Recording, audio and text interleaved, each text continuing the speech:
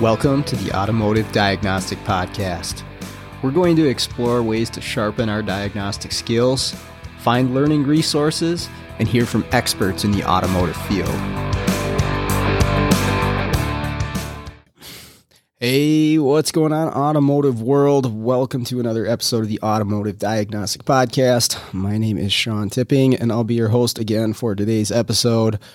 Today, joining me on the show is Mitch Minton. Mitch works within the racing world, which I know very little about, but within that world, he does a lot of stuff with CAN bus analyzing.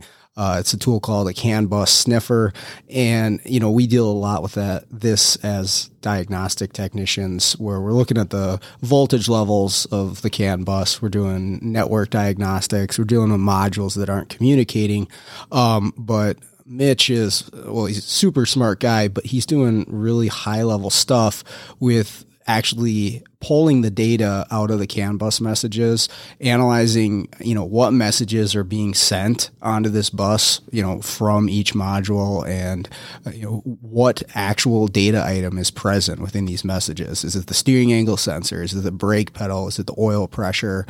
It's actually being put out onto that bus, and, we can't visualize that with the traditional methods that we usually use outside of a scan tool. But what we're going to be talking about here is really cool stuff where we're pulling the raw data from the CAN network. And Mitch is an expert on this stuff. So again, really excited to sit down and talk to him about this. So with that out of the way, let's jump in. Interesting. Nice. Yeah. This is the first podcast I've done. And I bought into a software stack that actually allows you to bond multiple connections, so you don't have this problem. Okay. But yeah, I haven't dug into the point to where I need to use it yet. But if you have anybody in the rural area, it's probably a decent option. It's called Speedify. Okay. You can bond up to 4 connections. So if they have a pretty shoddy internet, or they have just multiple cell phones, they can bond them together on their PC. Nice. Yeah. I could have used that at my old house. I just moved recently, and my last place I was at, I was constantly battling internet issues. Yeah. No matter what I did, it was bound to glitch out, and it was bound to happen while I was interviewing someone too. Yeah. That's exactly what it is. I actually bought it to test at the racetracks and stuff, because racetracks are notoriously known to be in very rural areas. Sure. So when we're there, if we need to download anything, or we're looking to, I eventually want to get live streaming from the car, but most of your refined options are pretty expensive. So it's more of, hey, can I make something that works and does a decent job? Because we don't need everything under the sun for, let's say, $10,000, plus like $1,000 a year or whatnot. I need just the basics. I need tire pressures. I need oil pressure, and that's pretty much all I'm trying to look at to see to help the driver. Okay. So. Okay. I battle a little bit with that too, because I do some mobile programming, and I'm kind of out in the sticks. I'm north of the Twin Cities, about 20 or 30 miles. I work in that range, and it is very rural up here. And some of these you go out in the kind of the middle of nowhere to somebody's pole barn where they're working on stuff, and my hotspot has like one little tiny bar. I'm like, oh, come on, buddy, you can do it. I use a Pepwave Max BR1 for my mobile SIM and mobile router stuff. Okay. When I have a problem with signals from a cell phone or normal hotspot, it seems to do the trick. Granted, if I went into a cave, it wouldn't work, obviously, but it has done a solid job to get me service where service is not able to be found with a normal phone. Okay. I heard somebody mention that Pepwave before, but I had not looked into it before. Yeah. Just make sure you get the LTE-A model. They do have a couple options. So. Okay. Sweet. Well, how's everything going, Mitch? Thanks for doing this with me. Hey, I appreciate it. Glad you could have me on the show. I'm doing well. Getting ready to start the Christmas break where I get to actually do work around the house instead of on everybody else's stuff. Yeah, for sure. Same thing because I got a few weeks off here for college, where I get a little bit of time to catch up on some stuff before we get back to the spring. Absolutely, bunch of handyman work that's been left for dead gets to get put on the list to get done before the new year. Yeah, exactly. I just put brake lines in my dad's truck yesterday, so still working. I got a wheel bearing outside just waiting for me. It's like, just when's the warm weather coming? Yeah. Where are you at? I'm outside of Nashville, Tennessee, in Murfreesboro. Okay. Murfreesboro, Tennessee. Gotcha. Yeah, it's a little chilly around here this time of year. It's about 10 degrees this morning, so working outside isn't much of an option. But yeah, if I can wait till the afternoon, I'm typically all right. I got like a 4-hour window where it feels decent, from like noon to about 4, and after that it gets back to like somewhat sub freezing where your hands are frigid. Temperatures here. Yeah, that is no fun. Yeah. Grabbing cold tools and everything. That's how you get your notches on your belt, though. That's how it works. That's right. It makes that life in the shop, the nice warm shop and a hoist, seem really, really easy. Yeah, and appreciate it too, because if you don't forget your roots, that is it right there. For sure. Well, hey, you mentioned you're in the racing world. Why don't you tell me and the listeners what you do there and how you got into it? All right. Well, it all started actually started from Facebook. I didn't even have any expectations of being pulled into the racing world at all. About 3 years ago, I started or kind of co-founded a Facebook group called CAN Bus Device Developers, where a friend of mine was trying to build a device to log data on a car from raw CAN bus stuff, and then you could post-process it after the fact. Okay. And he kind of just left the group a little bit, and I just kind of built it up on my own regards for blogs and journals and things that I learned and things that I had educated myself on. The group's, I think it's around 4,000 members now. Most of them are involved in the racing world in some degree, or want to understand CAN bus to a deeper level to either make their own products or understand how products work in order to do whatever they need to do. And a guy that's been working in the Porsche industry for like 30 years contacted me and was looking for a CAN to Wi-Fi solution or a CAN over the air solution, and I really didn't have anything for him. And I just was like, that's just outside of my scope, because I've focused on CAN only. I haven't focused on like any type of Wi-Fi development or anything like that. He was like, well, I appreciate that. Somehow about 4 months later, he asks like, hey, how far are you from Franklin, Tennessee? And I was like, roughly 45 minutes. He's like, hey, I need you to show up at this shop at this time. I got some work for you to do. And I'm like, okay. Like, odd, but all right. So I show up, I go to the shop, and I walk in. It's a very low-key shop that's in an industrial park. I walk in and I meet the guy. He's like, hey, we're trying to find oil pressure on one of these cars. Oil pressure is distributed over CAN. The car was a 2014 Audi R8 GT3 LMS race car. Okay. Which caught me way off guard, because I'm expecting somebody to show up with, just a normal street car or, street applications at all. Right. And so he was like, all right, well, I got to do a case study. What we'll do is we'll basically let the car warm up and get it down to where we're idle. I will log that entire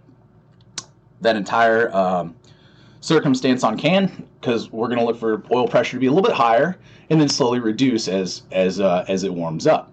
And then we'll have another case study where we'll start a log and you'll just jab the throttle. We'll stab the throttle, and then we'll also have in that log where we roll into the throttle and roll out. So during that stab, I will see a very minimal raise in pressure expected, while when we roll into the throttle, I expected to see it raise and then drop when we let off the throttle. Mm-hmm. So I did my case study, running through all this CAN bus data, looking like the Matrix. Told the guy, I was like, look, what I'm seeing, what I'm observing, all this information. I was like, nothing is standing out to me that correlates with oil pressure on this. It's like, if it's there, I can't find it. And, I'm sorry. And they're like, well, all right, we appreciate your time. Thank you for coming, kind of scoffed me off a little bit. The next day I get a phone call. And they're like, hey, guess what? What? And they're like, we didn't find oil pressure. And I was like, well, I kind of knew that, but what's the catch? And he's like, well, it was not being transmitted from the Bosch dash. So, you were able to tell us that a golden egg didn't exist when we told you a golden egg does. So pretty impressive. Okay. And that was it for that conversation. A few months go by, COVID hits, everybody's kind of get locked down. I get a phone call from the shop. They're like, hey, we have a couple of fly-ins from California that won't be able to make it due to COVID restrictions. Are you interested in working for us as the data guy with our team for a race in Brainerd, Minnesota? Oh, so, I was actually on a paid time off, kind of COVID-cation, as I call it. The plant shut down for a few months. I work at Bridgestone full time, working 7 out of every 14 days. So they sent us on a basically an extended vacation, and I ended up I was like, hey, I asked my wife, I was like, hey, they need you from these days to these days. I'm not working, so cool if I do it. And she's like, well, I don't have a problem with it. Sure. So booked the flight, made it to it, and got thrown into the wolves. And that's how it all started. What is that up in Brainerd? The VIR? No, it's Brainerd International Raceway. Yeah, BIR, I guess is what they call it. Not to be confused with VIR, which is Virginia's. Yeah, I've been up there. It's been many, many years since I've been up there to see some races and stuff. But yeah, that's it's definitely the hub around here for people that want to really get into that racing stuff. Yeah, it certainly is. It's a pretty big track. I've been to quite a few across the country, and it's one of the bigger tracks for sure. They have a drag strip there as well that's kind of like an off ramp from the racetrack, which is kind of interesting. So you got thrown in. What did they have you do? So they knew that I had been to Motec dealer training, which it kind of prepares you to understand Motec's branded products. The dash and PDM, there was a few things they had on the car that was Motec based. So they were like, hey, yeah, you know Motec. I'm like, yeah, sure. As much as just about any individual that Googles them, but yeah. And they're like, well, we need you to understand how this dash works and how this video system works. Never seen the video system in my life. Had zero knowledge on it whatsoever. I just knew CAN stuff. That's really what it came down to. Okay. And we were having technical issues with the video system logging laps.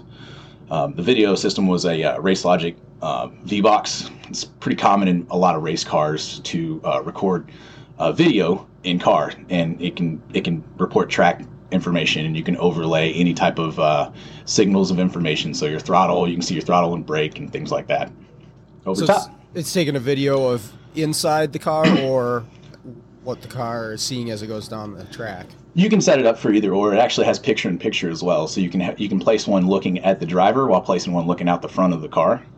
So you can watch what they're looking at while you're watching what they're doing. Okay. It's pretty impressive, and then you can record essentially CAN bus information to it as well. So you can see, all right, you're pressing the brake. You can see how much brake pressure you have here. You can see how much throttle they're giving it. You can see, all the good information that you're looking for driver coaching and data analysis. I gotcha.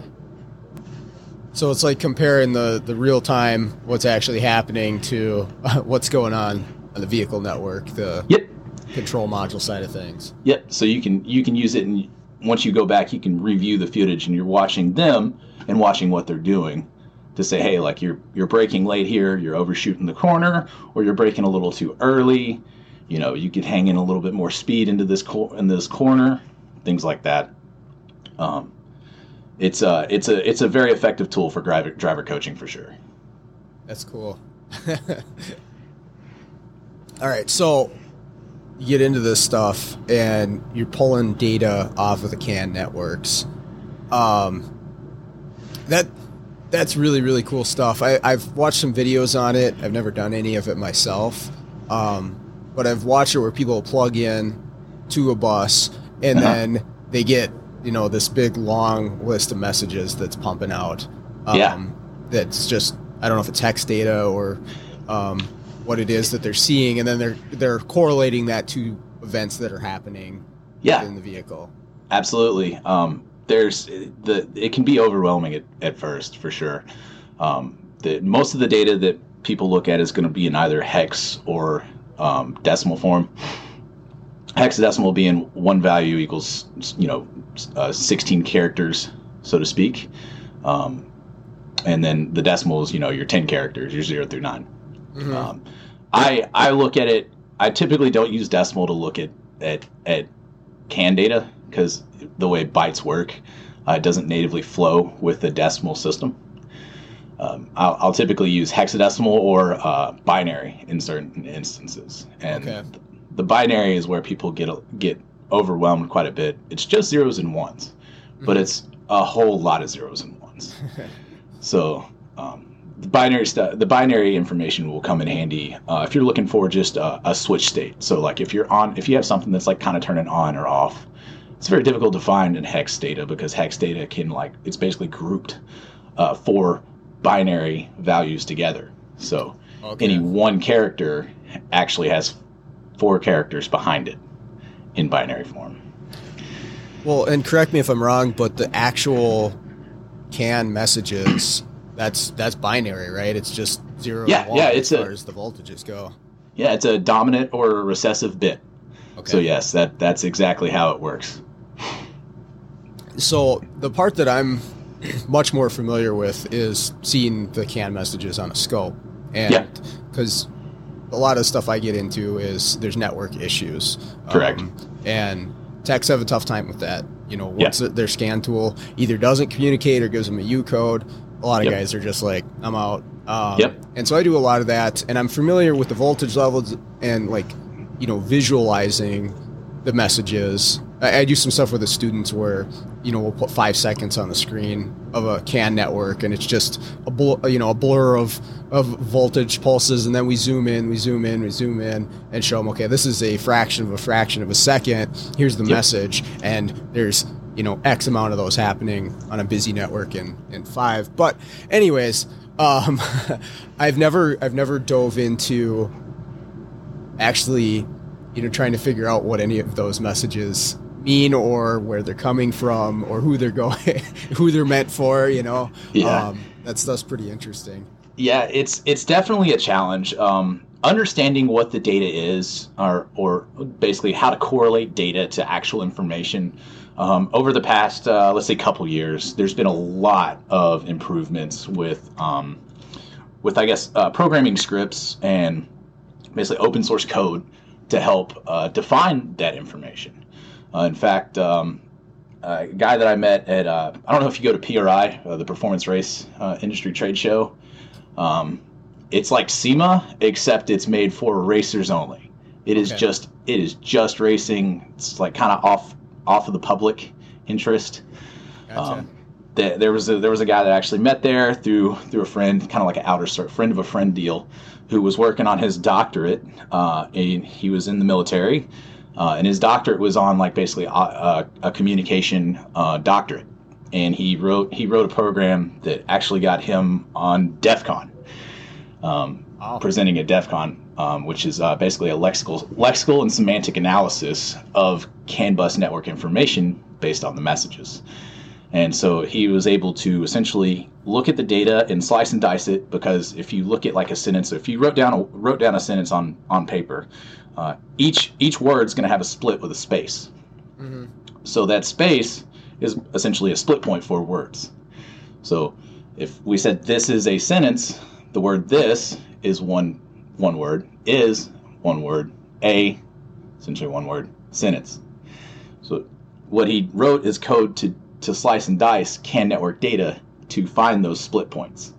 And it works pretty well for doing so. So much that if you took a raw CAN log on a car, went for a drive, and you come back, we run it through his program.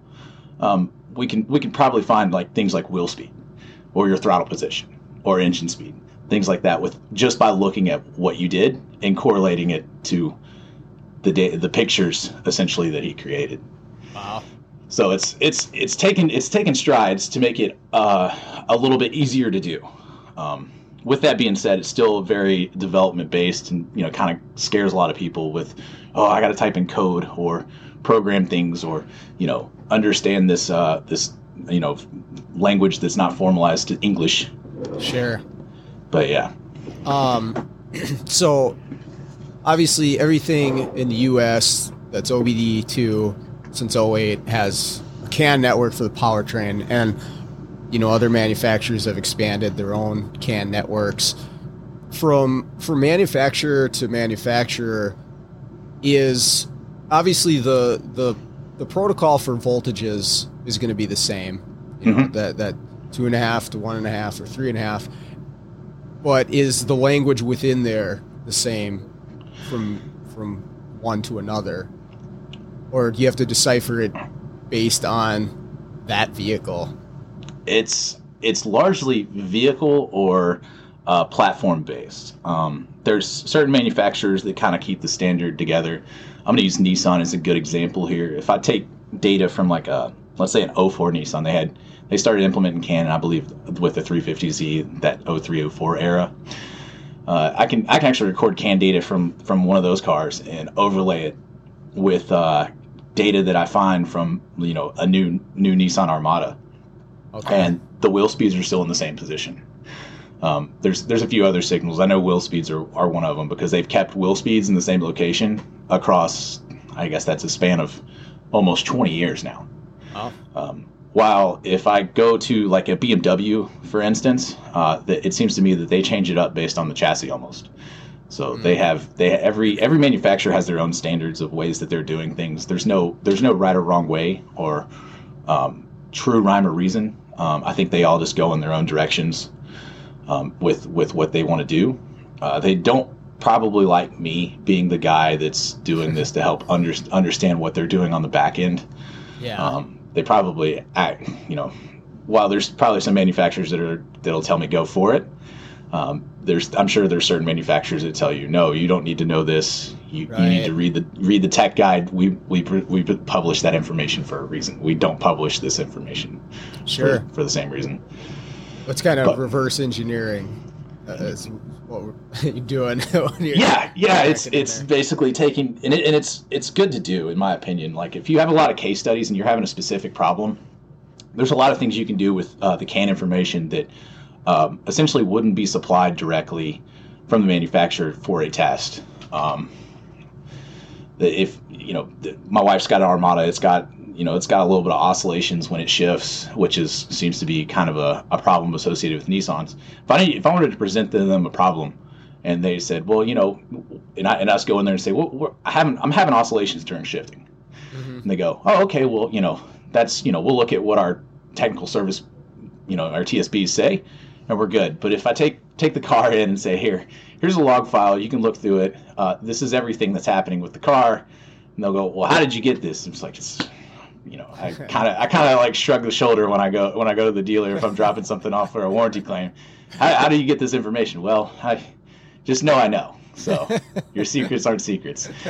But yeah, every manufacturer does their own thing. Especially and with the standard OBD2 stuff, they're forced to abide to OBD, SAE's standard for like the mode 1, mode 2, mode 9, mode, I guess mode 0 through mode A, which is mode 11, if you're listening in decimal form.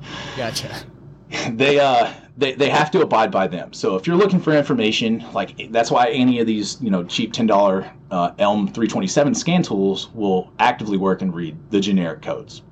Well, if you're interested in scanning the modules of a vehicle or anything deeper that you have to have higher end scan tools for, this is why. Because they wrote their own protocol, which they charge manufacturers of these devices like Autel and Snap-on money to see the data, hey, here's how our information works for you to read, the ABS module or whatever device outside of the generic SAE standard. Okay. That it's, and each manufacturer does their own thing. It's not, there's certain standards that they have to live inside, but outside of those, like, hey, this has got to be at this location. Like, for instance, mode 22 has to be read data by identifier. But after that, labeling each identifier, each manufacturer can do whatever they want. Gotcha. So, but with that, you're able to look at things like you said, like ABS or potentially like a body control module or something like that. Yeah. In fact, I have a Think Diag, which seems to be the cheapest higher level scan tool that I've found. I'm not interested in spending a lot of money when it's not my daily grind. So that's what I got recommended, and it's done it's a really solid device. If you had somebody that was new and emerging, that's not wanting to spend $6,000-$7,000 for the best of the best, getting everything, hitting every check box, the Think Diag does a really good job with getting people in the door and able to look at advanced functionality and advanced codes pretty well. So in order to get this raw CAN data that you're talking about, what tool are you using for that? How are you pulling that, or how could someone pull that information if they wanted to get into this? The tool that I recommend and offer or tell people to use is a Pecan USB. It's very basic, and it offers a very easy learning curve for their software, and it's supported by a lot of third-party companies. There's a handful of programs that are written to log and analyze CAN data. Pecan seems to be the de facto standard for what they use or what tool that they allow. I'll use a Pecan. There's third-party devices that are made in like China that emulate Pecans. I'll recommend those to people that I know that are capable of getting. They're going to be on their own. They can run. They've already got their feet wet. They know what they're doing. But for the vast majority of people, Pecan USBs, they can be picked up at Phi Tools or Grid Connect in the USA. They're about $225 for their basic tool, and it works really well. And in fact, if you had like a U code, the Picoscope does a really good job at determining bit errors and stuff where it can show you at the bit level. Okay. The Pecan doesn't show you bit level operations. Like, it won't show you, for instance, the ACK bit. So if something's not responding with the acknowledge, or you have a CRC error, those things that you look at in Picoscope that you'll see and say, oh, we got a CRC error for whatever reason, or we have like a ACK error.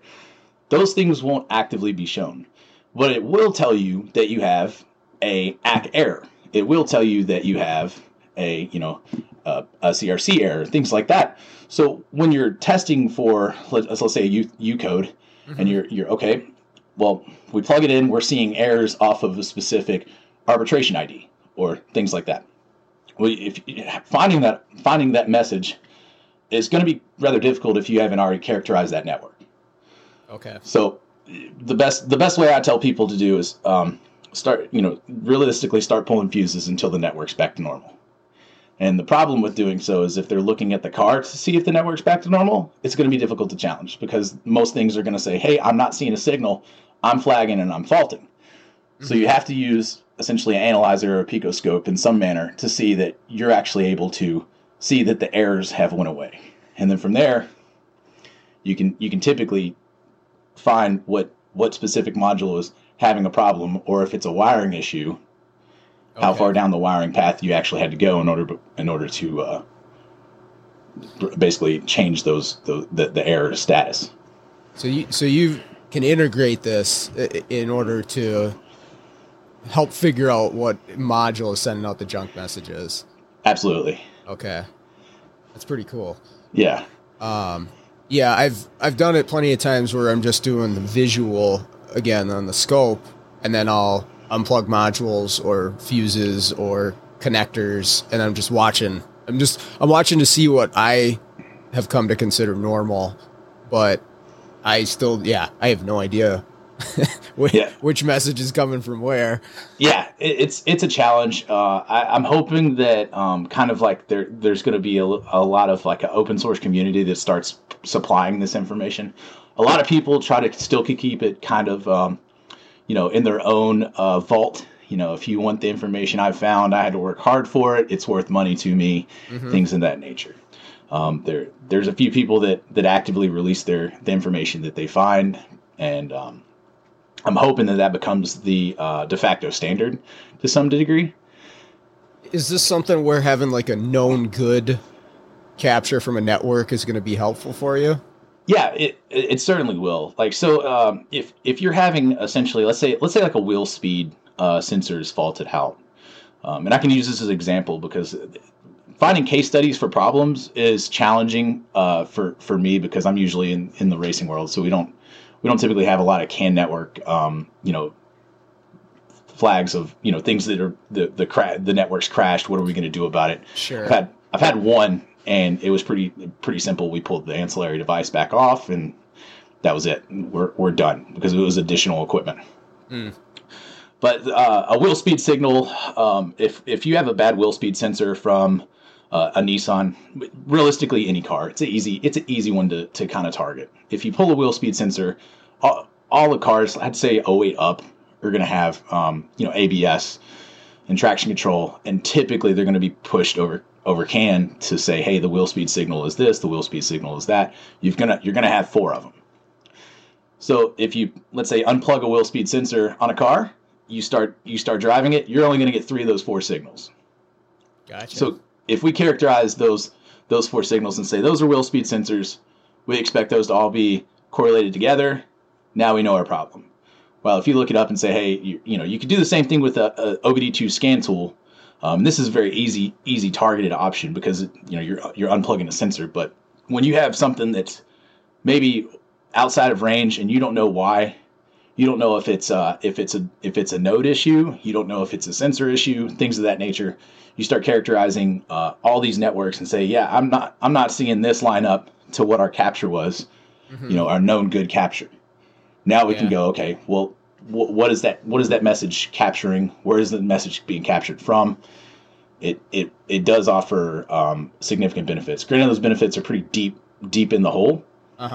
But when you're at the last resort, almost, yeah, it's certainly a decent tool to use.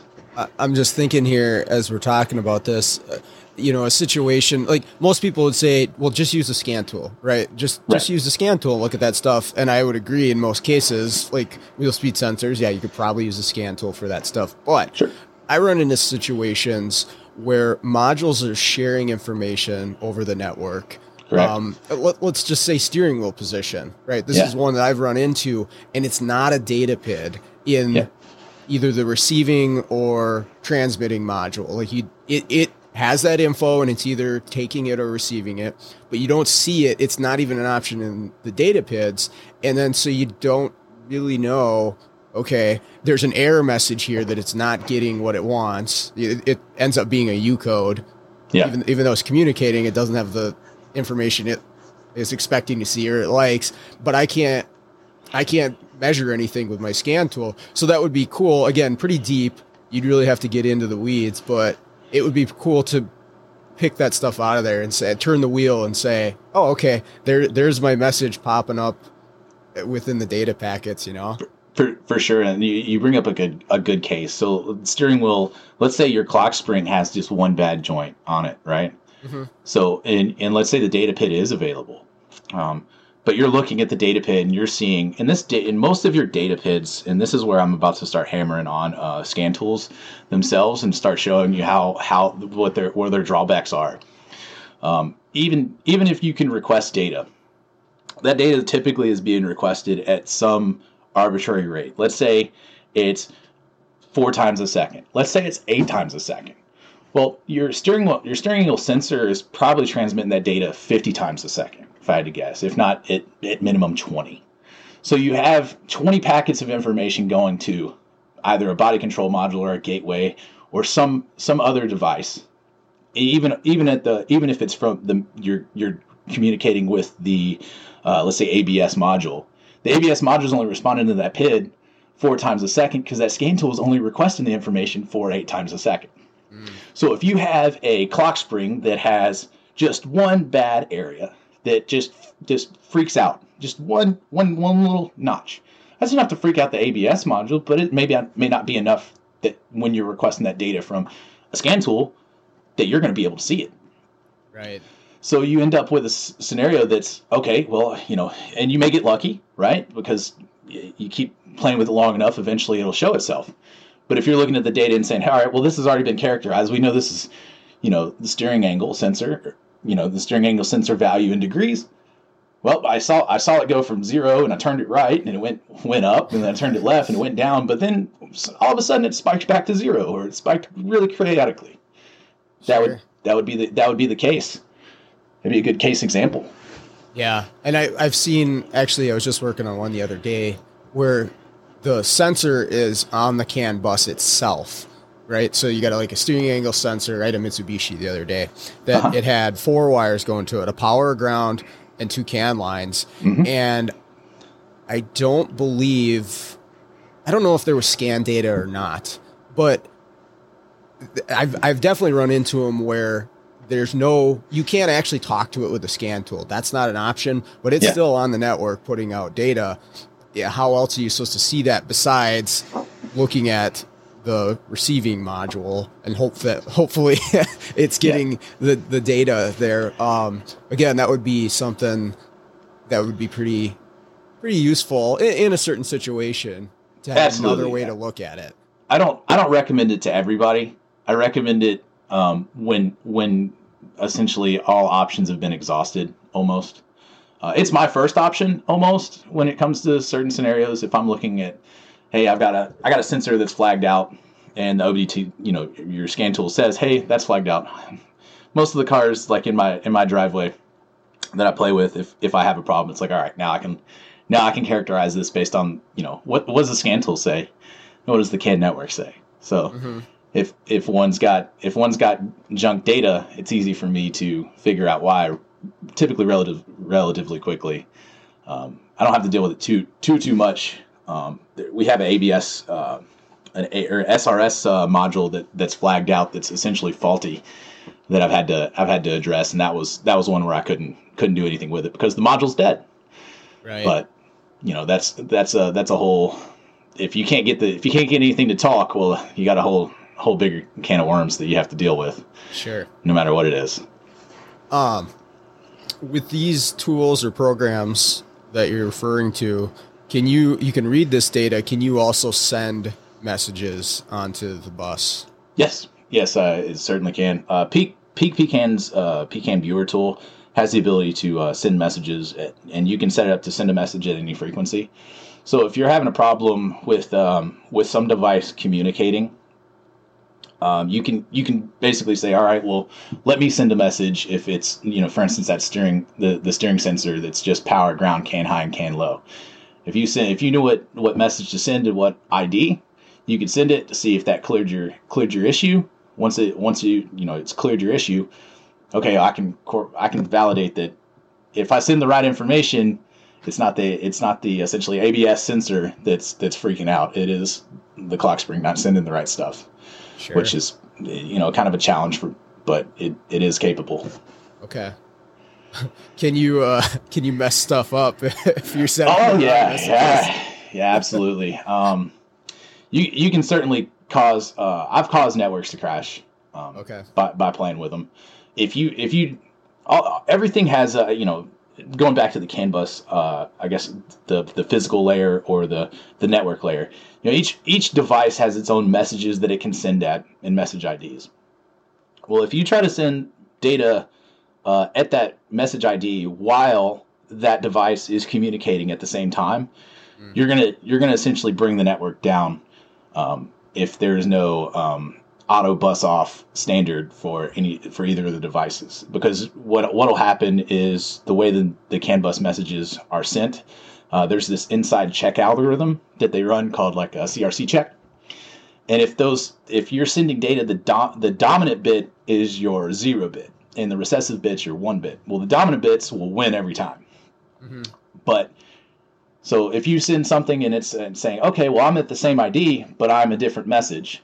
Well, what happens is that dominant bit wins, and the CRC check's going to have a dominant bit that wins as well. Everything's going to get messed up because it's saying, hey, did you get the message? And they respond back with, yes, I got the message, but it's a different message. Yeah. Oh, no, that's not right. Let's all start over. Let's do this again. And this happens, incredibly fast, like 3 times. It can happen about 3 times a millisecond on most automotive networks that they do this. So it'll try over and over and over and over and over again. There is policies in place to try to implement. If it happens 127 times and it still doesn't work, just turn the device off. Okay. But interesting.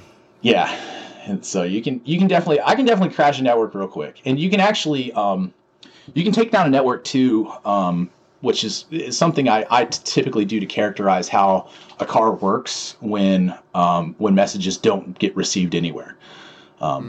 If like the zeros are the dominant bits in the message or arbitration ID, if you send a lower message at the same time, a message of a lower arbitration ID, the lower message gets priority. So if I want to take a whole network down, or if let's say I was one of these rental shops and people didn't pay their rent, yeah. Kind of nefarious tool, but like, hey, if I don't want their car to start or car to run, and it's running off of a key fob or something, or it gets a starter signal over CAN, as soon as they try to start their car, or as soon as that network comes up, I'm just going to send a bunch of zeros on the network and never let anything go through. Right. And you're not going to figure that one out. It's just going to be too challenging for anybody. You take that to a dealer, like I've thought about doing it, taking it to a dealer and saying, hey, I got a problem. Just see if you can figure it out, and just let them just scratch their head and just finally figure it out. Make a big YouTube video out of it.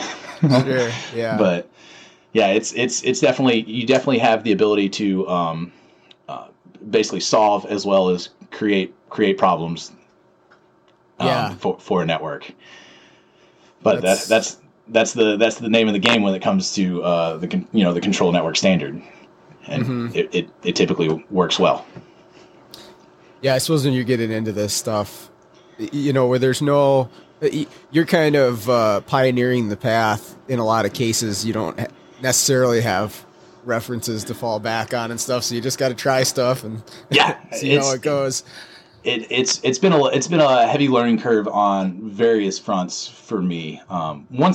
This all goes back. How I got into this was I've always been a kind of a performance car guy, so to speak. Started with the Hondas, and never really graduated from the Hondas for the most part. But I bought about 2012, 2013. I bought a Mercedes-Benz E55 AMG, and really powerful car for a 20, 25, 26-year-old.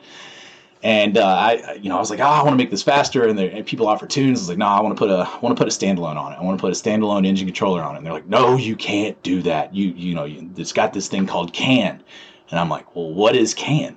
Mm-hmm. And that really I started digging down the wormhole. I didn't really have any information. Couldn't find much information online. It was just something like I had this. There was 2 answers I got. What was CAN? CAN was like this network, and then also it was what the OBD2 port uses, and that's kind of all I got. And I stumbled upon a car hacker's handbook, wrote by I believe Craig Smith, and he used Linux and some tools to hack cars, and he had a couple YouTube videos up. And so I bought the tools he used. I didn't know anything about Linux. I still don't know all that much, but it's not really. I know what I need to know, I guess. Mm-hmm.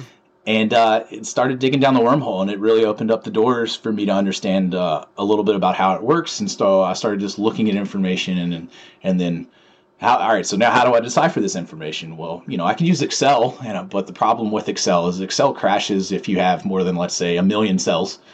And so when you're sending 3,000 messages, or when a car is sending about 3,000 messages a second, it doesn't take too long to get over, like a million cells, so to speak, when each message has like, essentially 10 line or 10 columns full. So, Right. you're getting 30,000, cells of data a second that you're trying to import in Excel and look at. It doesn't work well. It bogs the computer down real quick.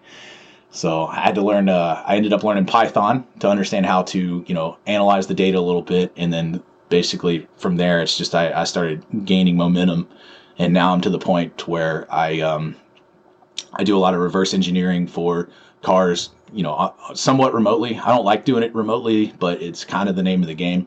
It's not a lot of people not a lot of people want to figure out how to reverse engineer a car, or they're looking for specific data or information off of a car, right? I've had contract jobs from as far as Australia and Europe, and also, directly in the area. So, it's definitely paved a way of understanding a very niche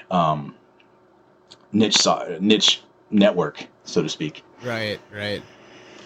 Have you done anything with either the CAN FD or any other newer network that's coming out there? I mean, I know FlexRay, that's kind of European. Yep. I know they got Ethernet on a few newer vehicles too. Have you messed around with anything else?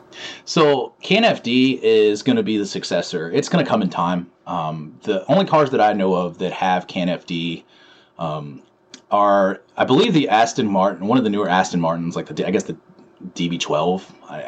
I'm not an Aston Martin guy, but a friend of mine is an exotic car repair guy, and he was like, yeah, it's got FD on it. And I was like, oh, that's cool. I haven't. And then the C8 Vet, the new Corvette came out. It has CAN FD on it. And then 2015 and up Mercedes S classes also have CAN FD. So there's not the market's not heavy yet. The CAN FD for the Corvette, I actually have a guy that I'm going to leave unnamed. He's one to reverse engineer the network and put an aftermarket engine management system on the car. And I told him, basically, I've got some tools for doing FD stuff on my desk right now to try to help him convert the CAN FD message format into just a conventional CAN format, so it'll communicate with your more legacy devices. Because the aftermarket products always are a little bit behind, so to speak. So OE manufacturer builds something, they build something new. Now the aftermarket performance industry is trying to catch up with it to do something with it. Right? It's never the other way around. We're not automotive performance guys aren't waiting for the next thing to hit. It's got to hit before they actually do something with it. Okay. So it's something in the works. CAN FD is actually incredibly. It's essentially we have 8 bytes of data on normal CAN messages at a max level.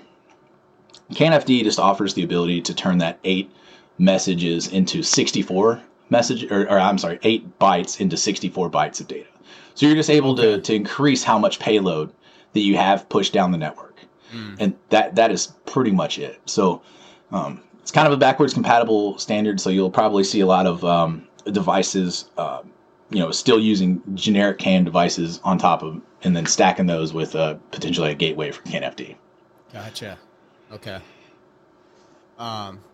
Yeah, and I know I've read stuff about the Ethernet being used in newer vehicles. I definitely haven't run into any of it, but I haven't seen I haven't seen anything personally for Ethernet at the OE standard. I know it exists. I just don't know what cars it exists on, and usually don't get pulled into those vehicles, so to speak. Yeah. FlexRay is kind of like BMW. BMW tried to challenge. This is my guess. BMW tried to challenge CAN FD into doing something, saying, okay, well, we're going to do our own thing. It's going to be FlexRay. It's about as fast as CAN FD from pushing data. It's data throughput. Okay. And so they did their own thing to try to offer basically a newer standard to increase bandwidth. And it probably isn't going to take off. I expect BMW to jump off of the FlexRay stuff, or just basically try to hold true for the cars that they have it on.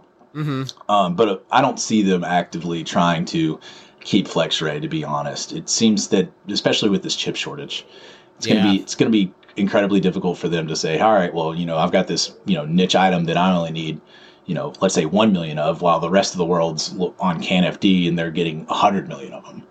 It's easier to jump aboard the status, the conventional standard. than it is to try to create your own. Yeah, that chip shortage thing, obviously it affects a lot more than just the automotive industry, but I was interested to see that a lot of vehicles, I know with General Motors, they stopped doing, I think it was remote start, or maybe it was the stop start. It might have been the stop start and then the AFM for a year, for 2021 models. They just didn't include it in these vehicles because they didn't have the chips to put in the modules. Yeah, it's a struggle across the board. And it's burnt me a little bit too, because things that I was trying to work on with specific chip platforms, I'm just unable to do so. The inventory just doesn't exist anymore. Where there used to be a chip, ST Microelectronics. They actually built a lot of stuff, and it was incredibly cheap in comparison to the rest of the market. So like most of these chips, there was, all right, this one's going to be $10 to $20. ST had something comparable that was like maybe $4.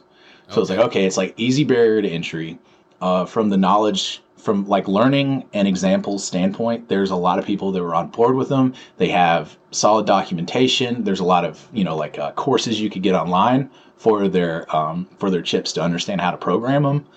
It was great. It was awesome. And then COVID hit, and like next thing you know is like you look up and there's like 10,000 on a website, like DigiKey whatnot. Yeah. And then, chip shortage, you look a couple months later because I'm trying to cobble the next, cool little 2-piece project, that I can make.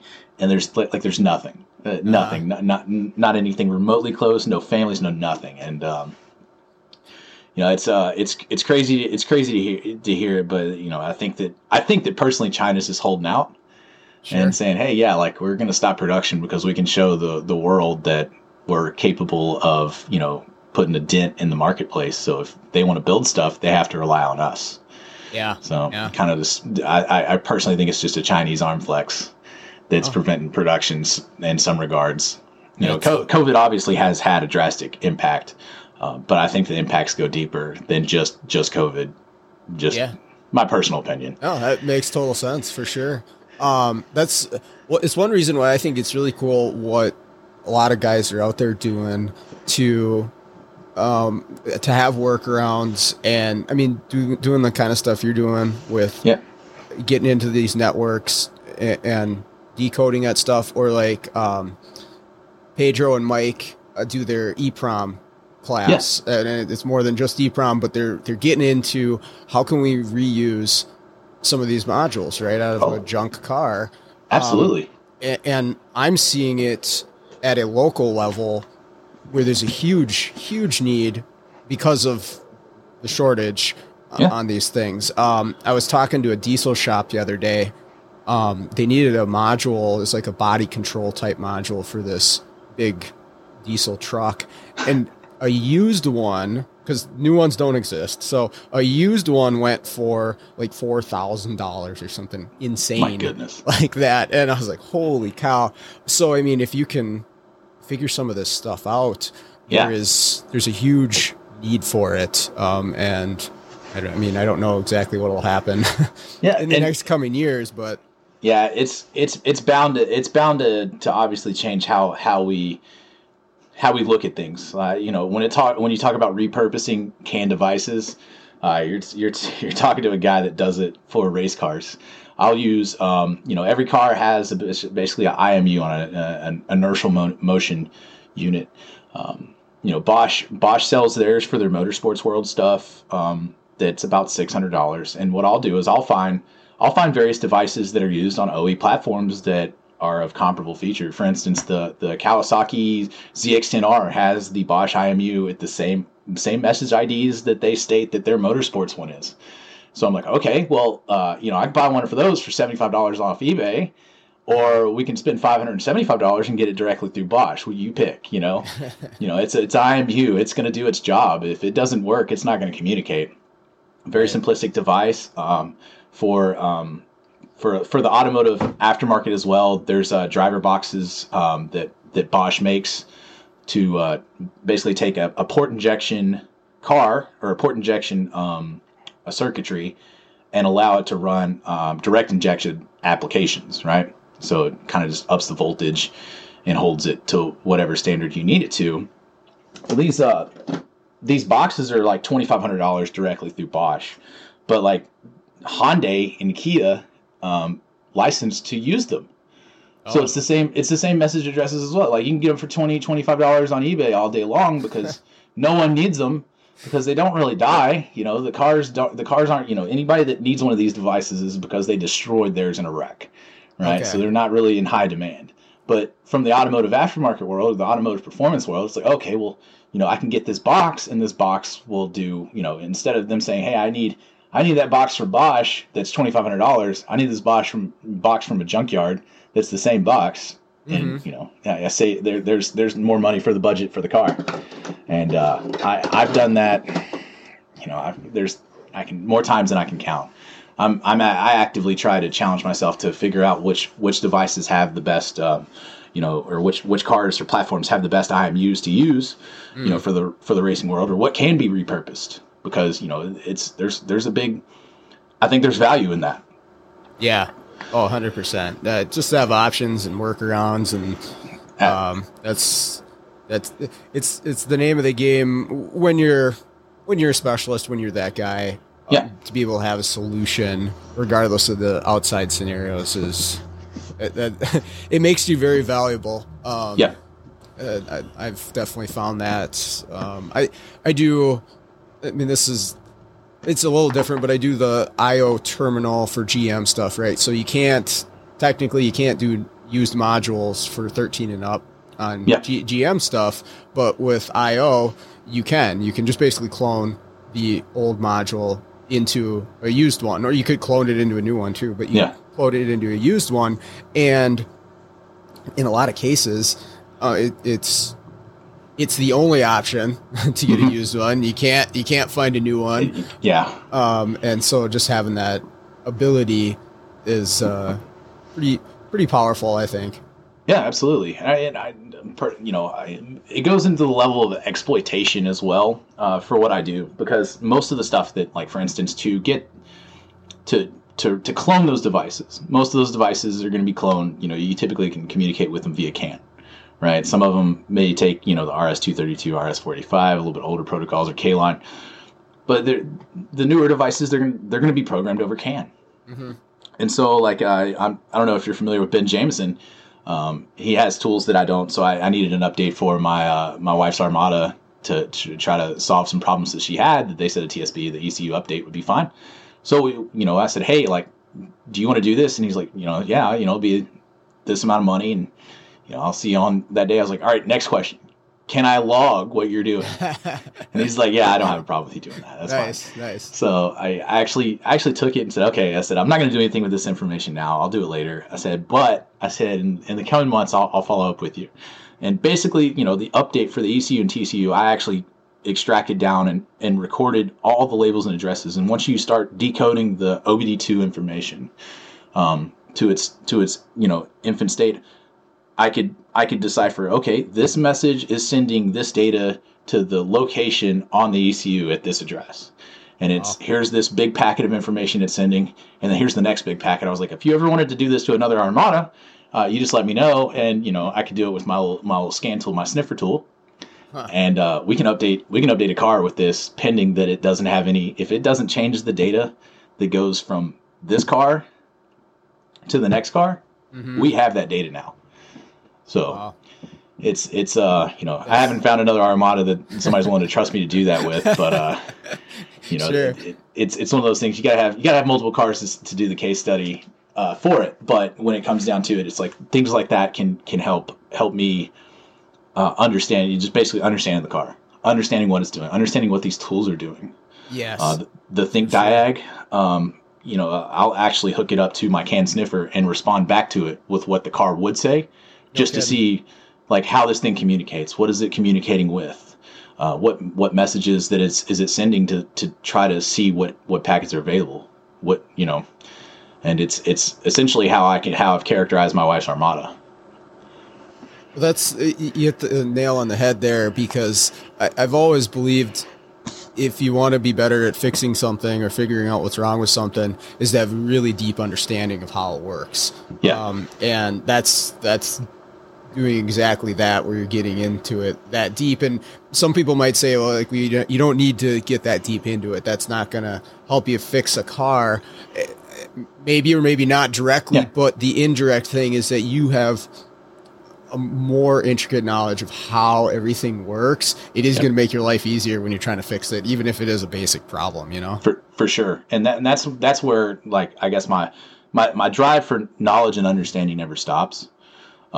There's things that I've done. I've actually characterized the Mode 22. You're probably familiar with it. Essentially, it's the enhanced data information that you can get from a car from OBD2 port. Okay. So, your SAE stuff will give you, generic commission stuff, while the Mode 22 data, if you're looking on like a OE or higher end scan tool, will tell you, hey, yeah, I'm seeing the targeted, ignition timing to a deeper. It's not just to 1 degree. It's to like half a degree or quarter degree increments. Or you want to look at what's the base fuel schedule on a Nissan. You can go, okay, well, I've got those figured out now. So like essentially I could take the standard that I have, because I've defined Nissan's ECU standard, and go use a program that I've wrote with a tool that I use and hook it up to a car and go, okay, go for a drive. And when you come back for the drive, I'll have everything that your car has presented from the ECU at a higher rate of speed, a higher bandwidth than any tool that you'll find on the market will supply it at. Which is because I look at, I'm looking at these OBD2 tools. I'm seeing what they're saying. Mm-hmm. I'm going, okay, I can replicate what they're saying, and I can see what they're getting responded back with, and I understand what those messages mean. And so there's a few tools that I'm looking to build. One's a digital dashboard. It's integrating a program called RealDash. And so if you had a problem, you could essentially use RealDash somewhat as like your OBD2 interface. Okay. So whatever scan tool you had, okay, well, here's just your data. Okay, so you can look at that based on the data, because they're saying, hey, the car's running rich, or the car's running lean, or it does this or it does that, and you go, okay, let's go for a drive and bring it back. And now I have data to correlate with that information, because sometimes drivability issues are probably one of the bigger challenges that you have to face being a technician. Mm-hmm. It's not a static problem. It's like, oh, it only happens when this happens or that happens. Okay, right. Well, go do whatever you need to do to make that happen. Bring the car back, and then from there, we'll get it. Outside of the misfire scenario, I guess. Right. That's awesome. That's so cool. Yeah. Well, cool, man. I think I hit all my notes. Did you have anything else you wanted to cover? If anybody was interested in understanding reverse engineering, there's a course. HP Academy has a course on CAN bus device decoded. It does a pretty decent job at hitting the basics to understanding how to figure out these things with CAN bus at a raw level, and then from there, once you have the information supplied to you or a decent understanding, it's easier to stack up. To kind of level up, and each step gets smaller than the next. So it's easier to, once you get the ball rolling, it's really easy. Getting a scan tool or a CAN sniffer, CAN analyzer. Mm-hmm. I personally think it should be in any MasterTech's toolbox, especially for U codes. That's one thing that I haven't seen much of. When I ask around, they're like, no, I don't really, I use basically what tools are presented to me. Right. And the PeakPCAN actually has an OBD2 interface if you're looking for SAE stuff, which I don't think it offers much benefit for the target audience, so to speak. But if they're wanting, okay, well, let's look at this data and see what it's saying, you can correlate. All right, I see the SAE message, I see the SAE response, things of that nature. Mm-hmm. It can definitely offer a little bit of benefits there. Awesome. But yeah. Cool, man. Well, hey, thank you for sharing some time with me this morning. I appreciate it. It's not a problem. Super interesting stuff. I'm a nerd about car stuff, so I find it incredibly interesting. But I think listeners will as well. I'll also send you the link to Brent Stone's of DEF CON video as well. Awesome. It's published on YouTube, so okay. Yeah, it explains a little bit more on the slicing and dicing, so to speak. Okay, I will definitely check that out. All right, man. Cool. It was good talking to you, and I certainly appreciate the time. Yeah, for sure. Thank you. You're welcome. Okay, and that's going to do it for today's episode. I want to give one more big thank you to Mitch for spending some time with me today. I'd be happy to have him on again at some point or another. Great conversation. Hopefully you enjoyed that as well. But also like to say thank you to everybody for listening. And with that out of the way, let's all get out there, start fixing the world one car at a time.